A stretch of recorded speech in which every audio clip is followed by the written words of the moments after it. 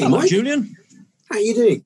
Hey, why are you wearing your flat hat and tweed jacket? What's all that about? We've got none other than Julian Norton, the Yorkshire vet.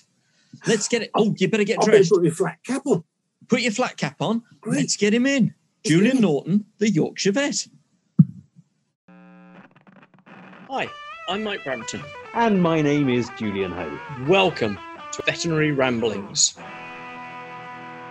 Let's get him in. Great. Here we go. Yep. Brilliant. He's on there. What an entry. And, That's fantastic. And enter stage left, Julian Norton. Hello, Julian. Hi there. Sorry, I just wanted to get my charger because I don't want to run out of batteries. That's a good idea. Good idea. Good to meet you, Julian. Yeah, well, thanks for having me. It's quite exciting. I've not done a veterinary podcast quite like this. I suspect it's going to be. Well, not many people have. It's sort of out there and a bit avant-garde and all that. Thank you. Brilliant. Julian. Brilliant. Thank you very much. Do you have to go through all of that rigmarole with the TV series? Yeah, it's a different world, really. Quite interesting. It's a different world. You enjoy it, do you? Yeah, about 75% of the time it's good, and it's a nice thing to be doing, and it's nice to be able to share what we do with anybody who wants to watch. So yesterday, I did operated on a cat with pyometra, and it was a massive uterus, nearly a kilo, and a little cat full of pus, and it was amazing for me to watch, the nurses to watch, and the cat to be cured, and the owner to have a cat that's mended. And when there's a camera there and you're all talking about the amazingness of this thing, you know full well that in 6 months' time, whenever the next series is out, there'll be 2 million people at home, maybe people on Gogglebox, who also get to watch that same thing. And it's an amazing feeling that you can share what you do with, millions of people who'll be sitting on their sofa and getting part of that same experience. And that's something that is... It's really powerful, and it's quite humbling to think that just doing your normal work will have an impact upon normal people on their sofas on a Tuesday night.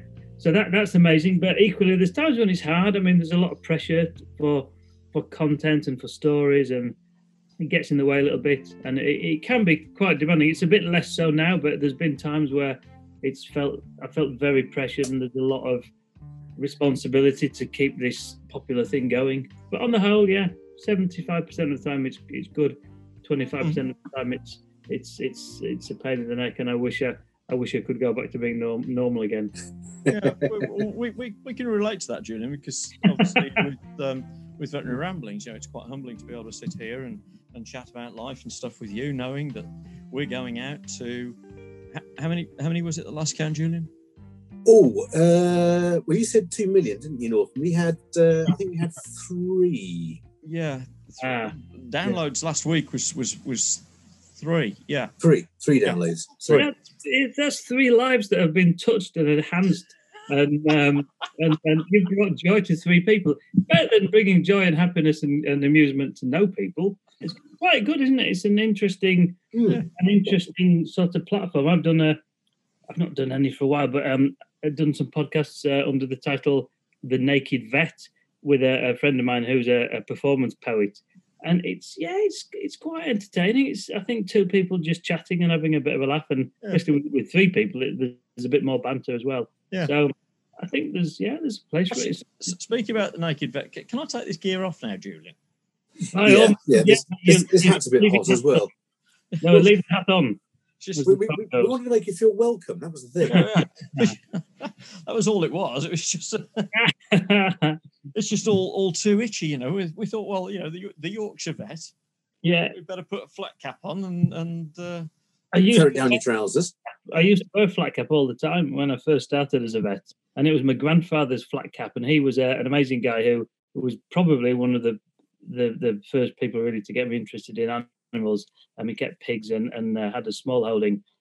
And when he died, when I was a little kid, I sort of inherited his collection of flat caps, and I used to wear them kind of constant. When I was a little kid, Kess, the film about the little lad who has the kestrel. Oh yeah, a little bit like that. I was this sort of a bit kind of like a Yorkshire urchin, and I used to wear a flat cap and have ferrets and go down to the greyhound track, and I kept that flat cap all the way through university and into my first job as a vet.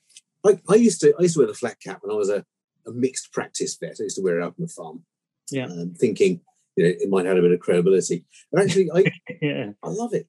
They're great hats because they stay on even in a strong wind, don't they? Yeah. They're good. I was going to say they stay on. They're remarkably warm, aren't they? And don't cover up your ears so you can still hear things. And versatile pieces of equipment. They're very useful. Although they've been taken over from Yorkshire now, haven't they? Because there's a whole group of guys on the television who talk like this, and they wear flat caps, don't they? With a the Peaky Blinders. Peaky Blinders, you wear it back to front like that. Sometimes. That looks like Eminem. But Frank Spencer. Or you can wear them. Frank Spencer. Betty. Oh, gosh, he died of death, didn't he, really? Michael Crawford. Yeah. He was a brilliant stuntsman, wasn't he? He used to do all his own stunts. Yeah, there was one of the very early episodes of the Yorkshire Vet. They were trying to do something lighthearted about what we do in our spare time away from work. And at the time I was training to do a ski mountaineering race across the Swiss Alps called the Pétrole des Glaciers. And it goes from Zermatt to Verbier, across all up and down mountains and stuff. And to train in Yorkshire, there's obviously no snowy mountains. So I got these roller skis. And I was practicing every spare moment on these roller skis on the quiet roads of Yorkshire where no one would see me. And you had to have a road that was the right flatness, because if any kind of incline, and you'd either not go forwards or you'd go forwards really, really fast and out of control because they've got no brakes.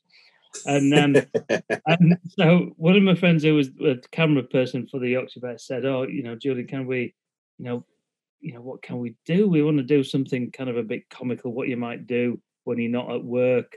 And they came to film me going down this bumpy road in the middle of the North Yorkshire moors. And what I didn't realise was when I bought these long skis, I'd got the wrong bindings for the skis, which meant it was almost impossible to ski on. I didn't realise that. I've never done it before. And it was just like Frank Spencer on that episode where he was on his roller skates and he went... And he grabs the bike. Exactly, yeah. The bus, right? Grabs the bus. Yeah, and he goes under a lorry, and it was just like that. And I was thinking, and I'd been making a point of going specifically to quiet roads where no one could see me. And the next thing I knew, was the camera pointing at me, and it ended up in blooming, episode 3 of series 4 or whatever on national. And it still persists. Actually, there's a rolling BT clip in the World of James Herrick Museum in Thirsk, and the little clip they chose to show over and over again on a loop to visitors to Thirsk who want to experience the veterinary story was me on these ridiculous roller skis looking like Frank Spencer. Luckily, I didn't have my flat cap on backwards on that. Good. Good. So do you still do your own stunts on the show then? It's all me. Yeah. We had. I was supposed to be seeing a pig the other day. It got abandoned because the cameraman went to see the pig in advance. He needed his feet cutting or trimming, like a sort of pet pig. And as I'm on my way there, the camera guy had gone there in advance to prepare and get. Anyway, the pig had attacked him and charged at him and taken a big gouge out of the inside of his thigh. So yeah, it is, as you'll know, it can be quite dangerous, and it does sometimes feel like we're doing stunts, I think, doesn't it? It does. I remember going back to the practice one night when I was on call, having just seen a horse that had a nasty gash on its leg, which I sutured, and then went back to the practice to suture my own leg. Because as it raised its foot towards me, a loose nail just unzipped my shin. The nurse came into the practice, and I was there with my leg up on the operating table. Yeah. And how was it? Did you manage it okay? Yeah, it's fine. I did a little nerve block. Obviously, nice. These days you wouldn't be allowed to, but probably weren't then. It's built the statutes. I reckon you can do what you want on yourself, can you not? I did try and sue myself, but it was unsuccessful. I'm thrown out in court. Yeah. surgical trespass. So tell me, Julian, on the show, the Yorkshire Vet, you rock up to 3 a.m. farm emergencies. Yeah. How do the camera crew get there?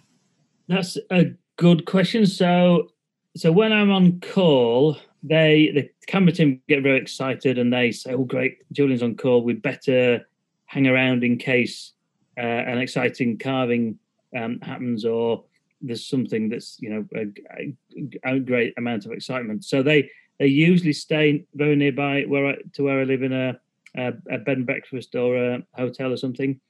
So at 2 o'clock in the morning, when the farmer phones up and says my sheep's lambing or my cow's got a prolapse, I then very quickly phone up the camera people and say, "Laura, I'm really sorry. I know you're really tired, but great news, we've got an emergency. I'll pick you up in 5 minutes." So I jump out of bed, as you do, fumble around, find your clothes and everything else that you need. And they're doing the same, but then they've got to get the camera organised and everything. Yeah. So I then usually drive past where they're staying, which is usually a couple of minutes from our house. Pick them up, and there'll be a camera person holding the camera, and there'll be a sound person holding the boom, and getting all the other documents and permissions and all that sort of stuff organised. So I pick them up, bundle them into the car, and off we go. And then turn. And sometimes I have to say to the farmer when I phone him up and say, "So it really is lambing. You definitely want me to come?" And they say, "Yeah, I definitely want you to come." And then sometimes I say, "Is it okay if I bring the camera team? They're staying nearby. They'd love to come and see what action goes on your farm at 2 o'clock in the morning." Sometimes I don't. Sometimes I wing it and hope that we can. Because what happens then is if they say, "Oh no, they can bugger off. I don't want anything like that," that's the end of that. Of course. It's worth sometimes living a little bit open and taking a gamble that when I turn up with two attractive young women sitting next to me in the car or in the passenger seat or in the boot, not in the boot, in the back seat. You keep attractive women in your boot. Interesting. Are the police aware of this? Smart move. Wellies and drugs, not drugs, obviously. And So can we clarify for listeners and viewers? You don't keep attractive young women in your boot. You keep your wellies in the boot. No, wellies in the boot. The farm with two attractive women in the car. Yeah, one who's got a camera, the other's who's got a boom. Okay, right. Sound boom. Okay. And so what happened once was exactly this. It was freezing cold, middle of the night, and the farmer said, "Oh, I've got a heifer calving. It's going to be really bad. Can you come and help?" And I just kind of took the punt that we could persuade him to film it. Because, of course, if farmers don't want to be filmed and if, pet owners don't want to be filmed, we haven't got a story to make. We haven't got a program. No. So it's vital that we get their consent. It's just you sitting down telling anecdotes then, isn't it? You should have seen the one I did earlier. Yeah, it's a podcast like this. So which gets three viewers rather than 2 million. So it's really crucial to get it right. It's easy enough. So this one occasion, and so I phoned up Laura and Natasha and said, "I'm really sorry, but could be really good. It's up at the high buildings, it's blowing a gale, it was freezing cold, really sort of traditional old farm." And picked them up, and they were in like about 10 layers of clothing and could, like medieval knights getting on a horse, they can't kind of move, and both sort of waddling towards the car and sort of lift them into the respective seats, and got there middle of the night, blowing a gale, like a bit of kind of blizzardy kind of in the air. There's this heifer struggling to calve. "Oh, is it all right if we film it?" "Oh, don't know about that. Not keen on that for an idea." And luckily, our eyelashes were fluttered, and we managed to film it, and it made a really brilliant story because it was in the middle of the night. But that's how it happens, yeah. And so the current chap who's my kind of cameraman lives in not a million miles away, so a lot of the clients would be halfway between where I live and where he lives. So I'd phone him up and say, "Ross, I've got a cow to calve. If it's a Sunday night or whatever, can you come to this place?" And he'd say, "Yeah, give me the postcode," and we'd meet there. So it is a logistical problem and one that needs to be solved in a very short space of time. But it's another because you can't leave the patient waiting too long, can you? Exactly, yeah. So the veterinary element is always the priority, and that always takes precedent. And the camera people in the production company are very aware that we can't do anything different. We've got to do the veterinary angle first. But if it's something that that might wait for a couple of minutes, and any emergency depends where the vet is, whether he's doing something else, how far he is from the farm, or she is from the farm. You're not going to be there within 2 minutes. There's going to be a bit of a lag, and if we can facilitate, a man with a camera or whatever, it can make some good stories. But there's lots of hurdles to get past to get that story into an episode. One of which is having the camera there at the right time, and the next is permission and consent, which isn't a given. And then it needs to go to vaguely to plan. It doesn't always work if I totally balls up the procedure. So do you have the right to sort of say, okay, enough guys, this isn't going the way I want it to go. I need to concentrate on what I'm going to do, otherwise we're going to lose everything here. Do you mind not showing that? Have you got the how's your contract with regards to that? Yeah, I mean they're very good. All the PD is a word for a camera person, producer, director. They're very, very good, and they're very sympathetic. And if there's something that is, not going to plan, or say it's a carving and the calf's dead and it needs an embryotomy or something that's not really palatable, as it were, then there's a sort of mutual agreement that this isn't going to happen. Sometimes the farmer says no, or the owner says no, I'd rather not do that. And sometimes I say, look guys, this isn't right, let's just cut it. And if they persist in filming, which they rarely do, I just start swearing and going blah blah blah and going like this and going like this, and then so then they can't do it anyway. Use it anyway. So ultimately, I can kibosh it if I want. Yeah. But we've got we've been doing it now for 6 years, and we've got a good relationship with everybody. And seeing everybody's interests. Nobody's out to portray anybody as being, whatever. I mean, it's sometimes an issue if we've got. I'm operating on a dog tomorrow with a big lump that needs to be removed, and that's going to be filmed. The owner's happy to film that, and you have to be careful that there isn't a perception from a viewer. Why has this owner left this lump so long before it's been dealt with? Sure. You can't portray the owners in a bad or negligent light. Yeah, not only for the sake of humanity and compassion, but I guess for legal reasons. You don't want anyone suing the program for defamation, I suppose. Yeah, I mean, I don't think that there's never been anything that's been like that. It's all very balanced and sensible, and it's true to life. It's very true to life. Nothing that happens has been made up. Of course, when things are edited together and when there's a voiceover that explains the problem, that can be, emphasizing lots of different kind of directions, and it's always done in a very sort of sympathetic way. It's a warm program. It's celebrating happiness and nice things. It's not an expose on owners who don't take the dog to the vet because they're worried that it's going to be. No, it's just a good bit of life drama, and there's a lot of emotional issues, aren't there? I've seen a few episodes, and it really does bring out the emotions of the owners quite well. It does, yeah. And I think it's really one of the things that's been interesting for me about the whole experience is it's because I think when you're a vet, you get very focused on the clinical situation and making the diagnosis and working out the treatment plan, and you're obviously very aware of the owner's situation, but your sort of focus is on making the diagnosis and fixing the patients.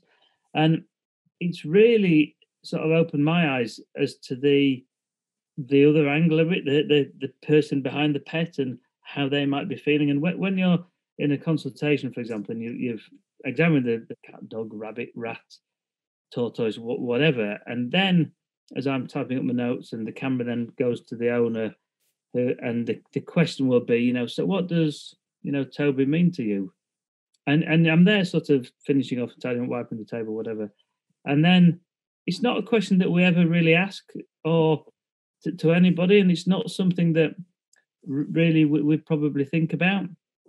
And then to when faced with that very direct question, what does your cat mean to you?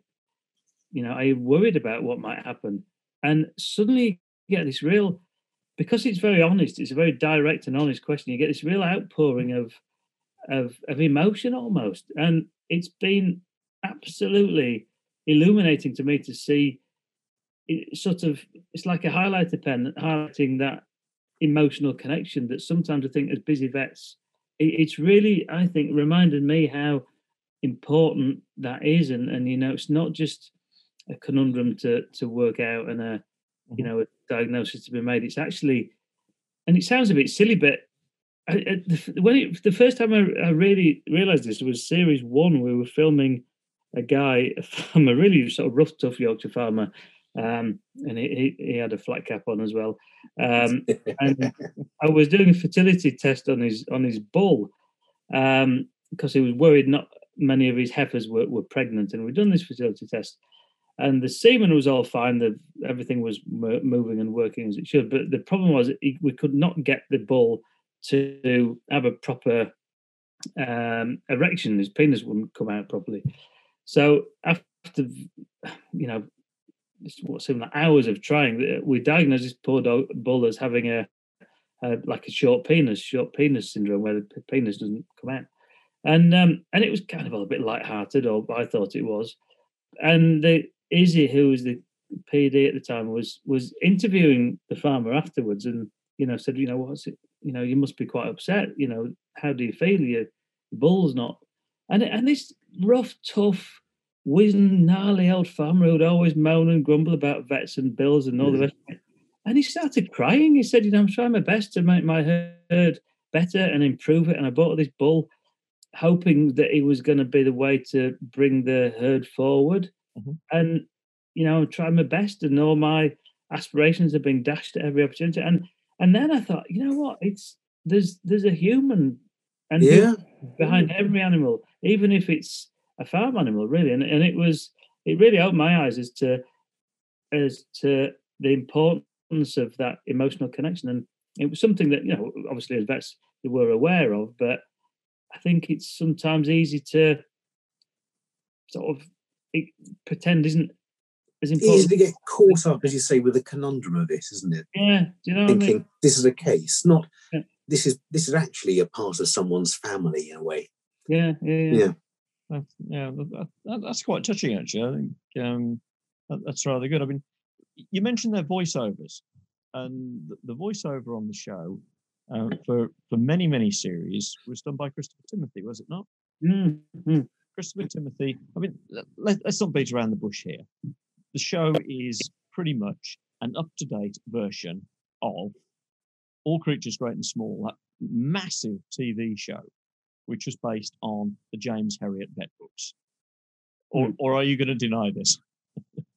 No. It was. I mean, when we were first approached to make the series 6 and a bit years ago, the remit was, and this came from the controller of Channel 5. It was to be. They wanted to make a program that was the modern version of James Herriot. But the real life version. The real life version of a modern day James Herriot is what they were after. Mm-hmm.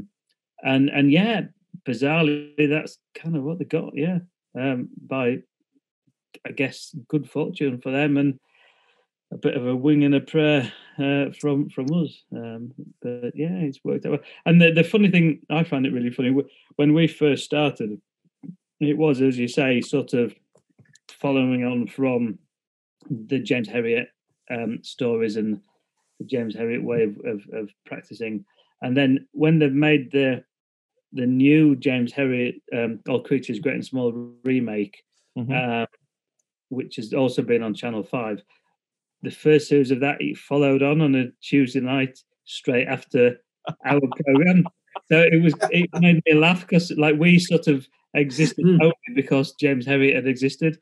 And then the new version of James Herriot followed on from us. It was like the circle is like complete. It was really funny. That's fantastic. So Julian, you're running the show, the Yorkshire Vet, which is unashamedly based on the BBC TV series All Creatures Great and Small, which was based on the James Herriot books, which of course were not pure fiction. They were based on a real life of a Yorkshire vet, James Herriot. And the James Herriot books were very, very inspirational to a lot of youngsters growing up who then wanted to become vets. Now, the part of James Herriot in the All Creatures Great and Small show was played by an actor called Christopher Timothy. So let me ask you this, please, Julian. When was it that you realised you wanted to be Christopher Timothy? Well, I mean, when I was I don't know. Did I want to be Christopher Timothy? Did I want to be James Herriot?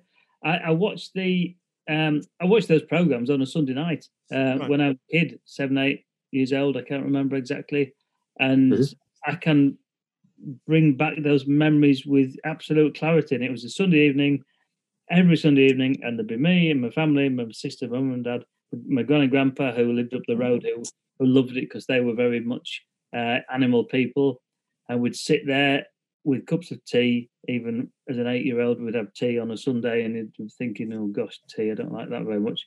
But anyway, you grow to love it, don't you? And we used to eat. We used to have a pork pie sliced up into slices, and we'd have tongue sandwiches, which don't exist anymore, do we? No. Oh, I still get tongue. and Mr. Kipling's Fondant Fancies was always for pudding. Oh, now you're talking. Sit there with all these things, and the music came on, and that iconic kind of old-fashioned car, I don't know what it was, going down through the ford and water splashed everywhere.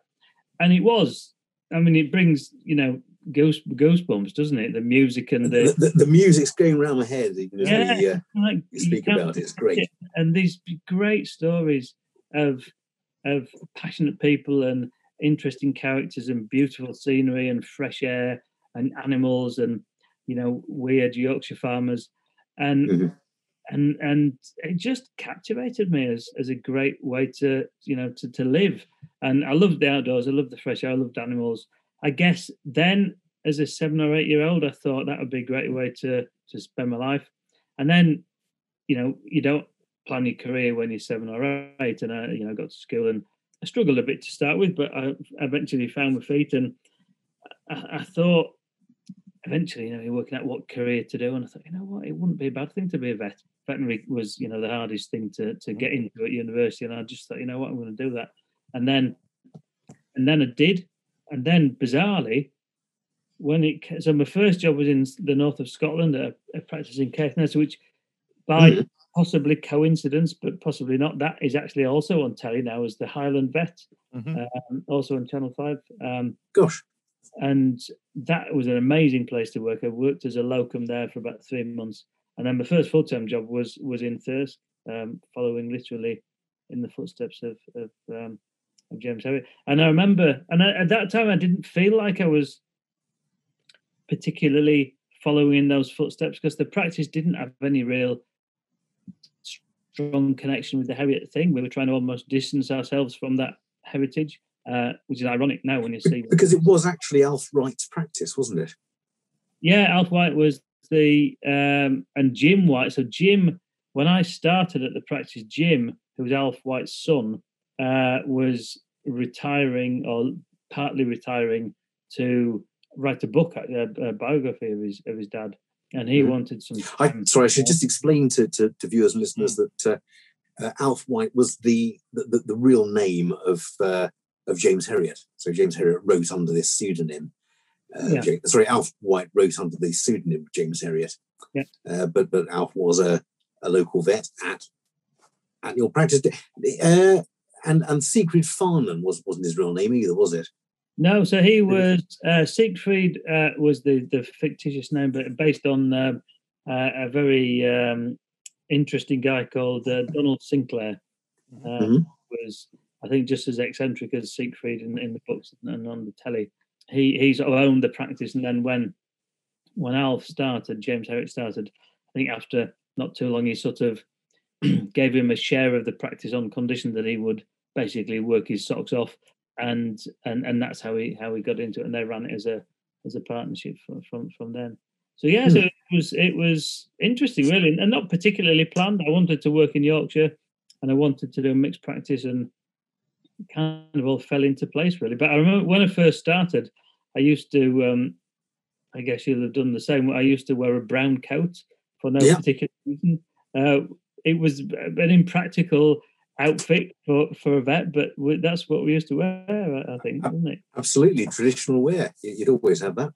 Yeah. And you still wear a shirt and tie, don't you? Because I've moved over to the polo shirt, I must admit. I've ditched the tie of recent years for no particular reason other than, I don't know, I felt it was a bit formal. So I've always felt it's important to be fairly smart as a vet, but a lot of my kind of contemporaries were wearing things like polo shirts with logos on, or scrubs and things. But yeah, I've worn for the majority of my career a shirt and tie. I did for the first 5 or 6 years after qualifying, and then I went into just small animal, and the practice I started at as just a small animal vet wore polo shirts, so I wore those and never got to use my tie collection after that, really. Yeah. Well, you wear scrubs now, don't you, Julian? I wear scrubs now. I mean, you're appearing tonight in your scrubs. Absolutely, yeah. That's right. And I've been doing my part-time job today, so I've actually got my uniform on. I noticed NHS. Have you been vaccinating? Yeah, I've been vaccinating today, so that was down at our local thing, sticking needles in people's arms. It's great. And how do you compare people compared to dogs' scruffs or cows' rumps? Right, okay. Well, if you're comparing to popping it into the dog scruff, where you draw the skin back over the needle, it's a little bit different. It's quite good. You get the same reactions. Some don't know you've jabbed them. So you're there saying a little scratch, all done. Oh, have you done it? Have you done it? Have you had many bites? No, I haven't. Although I work in Portsmouth and Gosport, I haven't. I've avoided that. I was kicked once. I vaccinated one of my clients last week, and he said, I brought my dog to see you, didn't I? I said, that's right. It's my other job. And he said, is it very different? I said, well, the only thing is they don't let me take your temperature.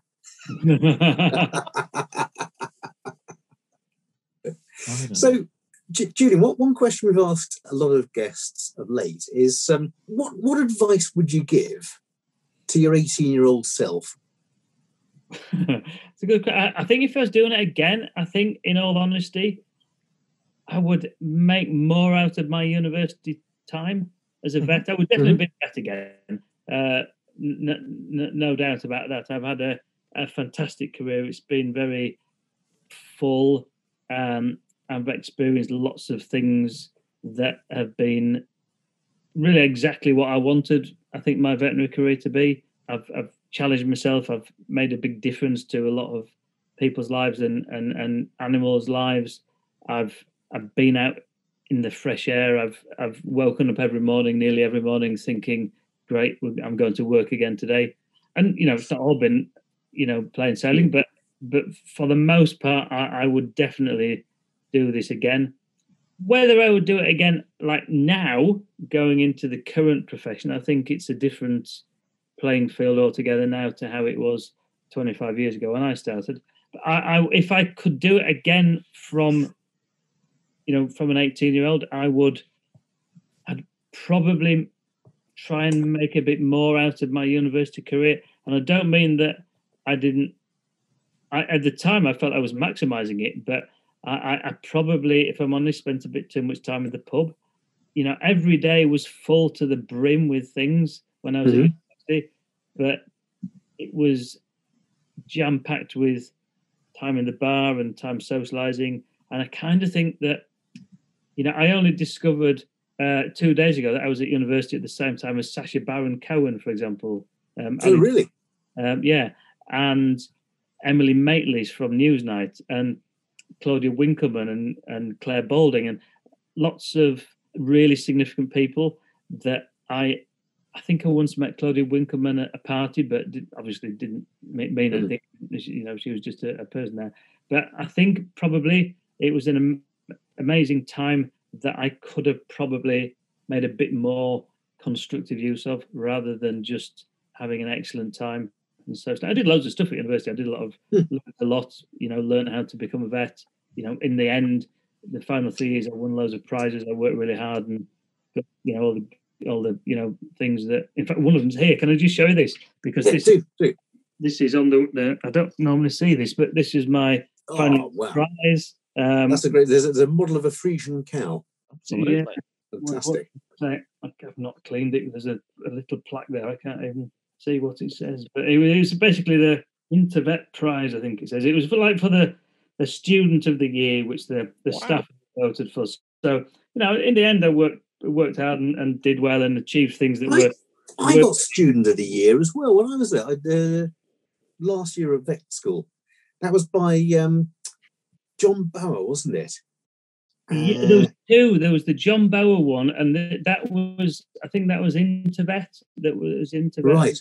Might have been the same, but there was two. One voted for by the vet school, and another voted for by your peers. So I can't remember which was which. Yeah, the John Bower one was basically by your peers, and I was thrilled and humbled to have been awarded that. Didn't get a plastic cow though, I must admit. I would like that. Plastic, it's made of China or porcelain. I'm so sorry. I didn't mean to. Oh God, I ruined it.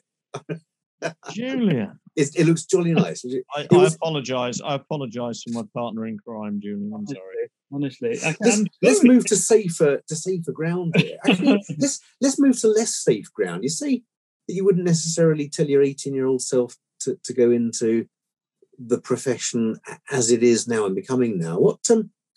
It is changing, isn't it? Profession is changing. What are the good bits and what are the bad bits?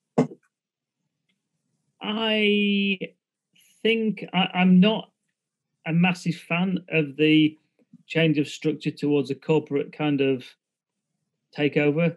We've been sort of hearing the sort of, from the football that's happened today, the sort of Super League kind of thing that the fans have kind of vetoed almost with their feet. And I see that's a similar kind of thing to the corporatization of the veterinary world. Mm-hmm. And, it's not all bad. I'm sure that kind of structural change does bring benefits to the profession in some ways.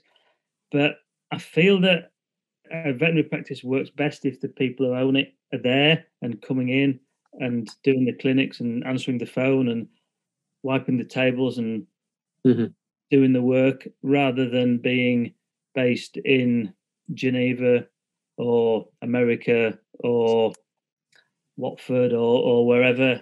And I can't help thinking that is sucking a bit of the juice, vitality, love out of the profession. The profession, I think, I agree with you. I think the profession is becoming less personal. Yeah, isn't it? That's to its detriment. I sort of spoke to someone today who'd been for a second opinion because his Labrador was lame, and he'd had some X-rays, and the X-rays had gone off to a referral centre they'd said, "Oh, we need to do a CT scan." Came to see me for a second opinion, and we'd done various things, and again done some more X-rays and examined the dog a bit more thoroughly. And really, he just wanted to talk to someone, and he wanted to spend half an hour with his dog, feeling his legs and talking to him and saying, well, the pros and cons of it. And I think it's very easy to kind of, see a dog that's lame. The next question is it insured? And then the next question is, well, it's going to be, or the next statement is it's going to be £6,000 to have a TPLO. And yeah, it might be brilliant, but it's not necessarily for everyone. And I think you need to have a discussion rather than follow a flowchart. Yeah. And we need to be finding out what the client wants. Do they want a dog that can compete in the Olympics afterwards, or they want a dog that approaching perhaps the later part of his life is happy plodding, and they're happy plodding with it, and actually that's all they may be able to afford. Exactly. So we don't give enough options, I think, to clients, do we? No, and I think we need to credit clients with, I always say to students, there's 10, 12, 15 different ways to manage every single case that comes through the door of your consulting room. And there isn't one way that's the right way. And I think at vet school, students come out of it, it's a tough time. They've got so much to learn, way more than we had to learn, because, when we were at vet school, there was probably only about 5 different conditions that affected every animal. Now there's 105. And there are only 4 drugs to treat them with anyway. Exactly, and stuff like that. But and it's really hard. And I always tell students, look, don't feel compelled that every animal needs to fall into the same mold of this, that gold standard treatment, MRI scan, referral. There's lots of ways of managing every single case, and for me, that being a practitioner, the best thing is discussing that journey from, dog comes through the door, work out what's wrong, discuss what to do, and make a plan. And every case is different, and every owner is different, and everybody's circumstances is different. And I think that it's very easy and wrong to go on a kind of flow chart. Dog lame, right hind, have x-rays, have an MRI scan, have a TPLO, mended, £10,000 later, job done. And it's not really like that in my view. You need to, get your hands on the dog, feel it, talk, listen, do some more listening, do some more talking, and get to a mutually agreed solution between the animal, the owner, the vet, and other people as well, physios and referral people. I mean, there's some brilliant vets out there who can do amazing things, but I think that it's not right to presume that every dog that comes in 2/5 lame on its right hind needs to go through an MRI machine and come out with £6,000 of metalwork. I think you're absolutely right. I always maintain that I don't treat a dog. I treat the dog owner unit. There's no dogs and cats, rabbits, and everything like that. They don't necessarily exist as patients in their own right. They only are patients because they're owned and managed by someone. Yeah, exactly. What other changes? I mean, we've spoken about corporatization. Any other dangers to the profession, or risks to the profession, or worries, or that you're going to warn your 18-year-old self about? I think that there's a sort of assumption that the way to aspire and progress yourself is to become more and more specialist. 25 years ago, when I was leaving vet school, there was this sort of, mixed general practice, mixed practice was still quite popular, but there was still this kind of feeling that aspiring to be an orthopedic surgeon or an anesthesiologist or whatever was the way to go. And I think that that's even more so now. And I think that there's a great merit in generalism. I think it's a very fulfilling way of working if you can treat with skill a dermatology case, and then a cardiac case, and then a case that just really isn't really a case, but the owner just needs some reassurance. And I don't think that it's right to presume that good vets are only the vets who are highly qualified and highly specialised. And I do feel that that's an assumption that's within the profession, that to be good, you have to have more letters after your name than anybody else, and you need to be the person who can do a TPLO in 35 minutes. I really think that there's a great, merit in being a good generalist, and I think that there's very much there's a bit of a, you're just a first opinion vet, or you're just a generalist, or that makes somehow it demeans the knowledge, the empathy, the understanding, the communication skills, and everything else that you have to have as a generalist. Yeah, I mean, definitely specialists are brilliant, but in a way, it's kind of 10 times easier because you've only got, half a dozen bits to learn. I mean, being an ophthalmologist, I mean, that must be doddle. Eyes of like one thing that's that big. That any problems with it must be easy. Absolutely. How many things can you have in something that size? It's, Sorry to any ophthalmologists. We haven't had an ophthalmologist on yet, have we, Mike? No, we must do that. I'll get David Williams perhaps to come on and counter argue that, Julian. But, yeah. Actually, he would give a good counter argument to that. I think he would. But I was speaking to a GP, a human GP friend of mine the other day, so sorry to interrupt, who said just the same thing, that actually she feels sometimes that that more and more patients these days are going to see her just as a stepping stone to referral. So they see her as a necessary obstacle to get a referral through from. And I think we are at risk as generalists of having the same thing happen to us. And I think in a way, in the veterinary world, the dog can't say, you know what, it hurts there, and every time I swallow it hurts there, and I feel fine until I have to go to the toilet. They can't tell us, so we have to have a more holistic approach, and we have to get information from the owner, crucial information from the owner, and we have to look at the dog as a total whole unit. The way it walks in, the way it looks, the way its head moves, the way it wags its tail, and I think it's almost for a vet more important to have a general overview rather than just looking at one little bit. Probably even more so than with human medicine.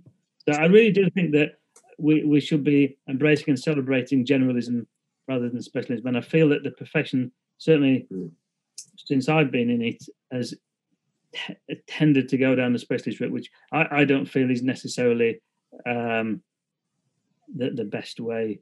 No, it's very clever, and it's a great show of our knowledge, our increasing resources. But you're right, it's not for every case. And I do worry occasionally that we are increasing specialism even at the primary care phase. We see a lot of vets who come out from college very risk averse and very afraid to do anything outside an increasingly limited comfort zone. I can see, particularly with the rise of corporatization, I can see there being a time that someone goes to see a vet for a vaccine and says, "Oh, by the way, there's a lump on my dog. Could you have a look at that?" Oh, no, I don't do lumps, but I can fit you in with a lump vet after this. Or they see the lump vet and say, "Could you check, does he need dental?" Or, "I can't assess dentals. I'll fit you in with the oral assessment practitioner." Yeah. I think we need to, as a profession, do more things ourselves and not be frightened of, pinning that cat's leg. Yeah. I think you're absolutely right. It's knowing your limitations, isn't it? It's knowing that actually you can do a procedure or you can't do a procedure. It's simple as that. You sound, Julian, you sound saying that, know your procedures and knowing that you can do them, that you can't do. That sounds like a recipe for 60-second CPD to me. It does rather, doesn't it? So would you be willing to do a 60-second CPD for us?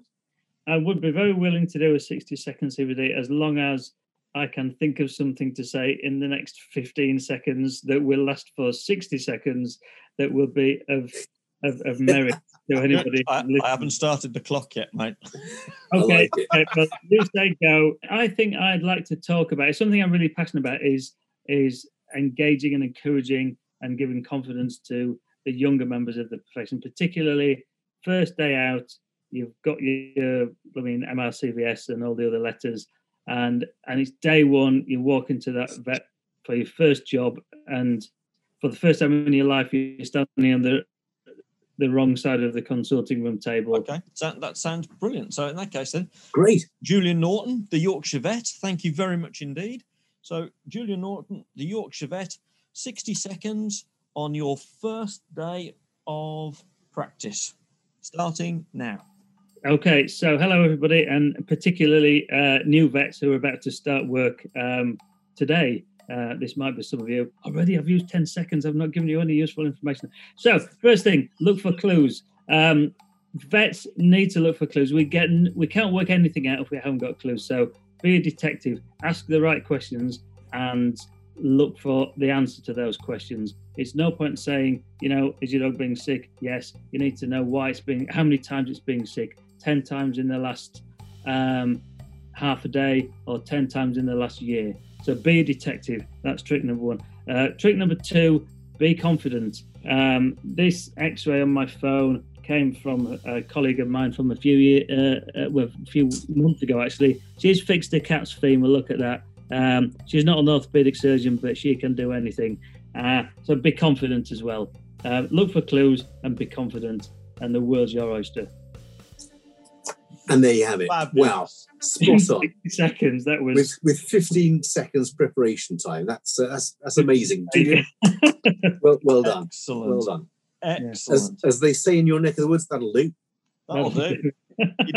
I don't think you need a retake on that, to be honest. No, all right. It was a bit vague. I can, if anybody wants more detail, a more detailed summary, maybe over 5 minutes, I'm happy to speak to people via Instagram or email or whatever. So please contact me if you want a more informative CPD over a minute. So have you done a certificate for Julian? I have.